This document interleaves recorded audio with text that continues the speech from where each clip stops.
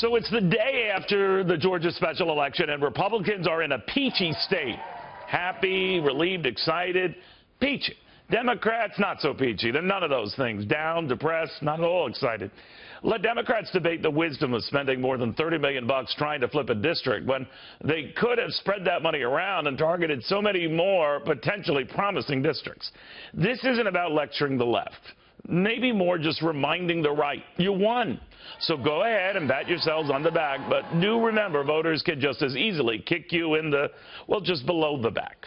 So let's review. You're 4-0 Republicans, but all the sweating to get you there. You survived the fourth special election since Donald Trump's election, and that is a relief.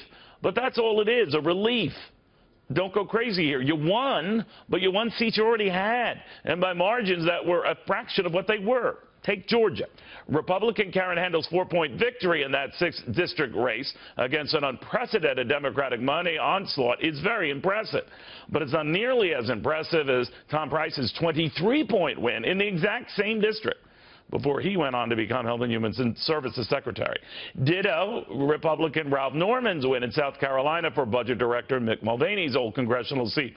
He won it by 3 points, but last November, Mulvaney won it by 20 points. Then there's Kansas, where a special election to fill CIA Director Mike Pompeo's seat turned out to be much closer than thought for Republican Ron Estes. He won by 6 points, but keep in mind Donald Trump beat Hillary Clinton by 27 points in the same district. Same in Montana, a state that Donald Trump won by 20 points. But Republican Greg Gianforte could only manage a 6-point victory for Interior Secretary Ryan Zinke's old congressional seat. So, message to the grand old party, don't be thinking you're all that grand.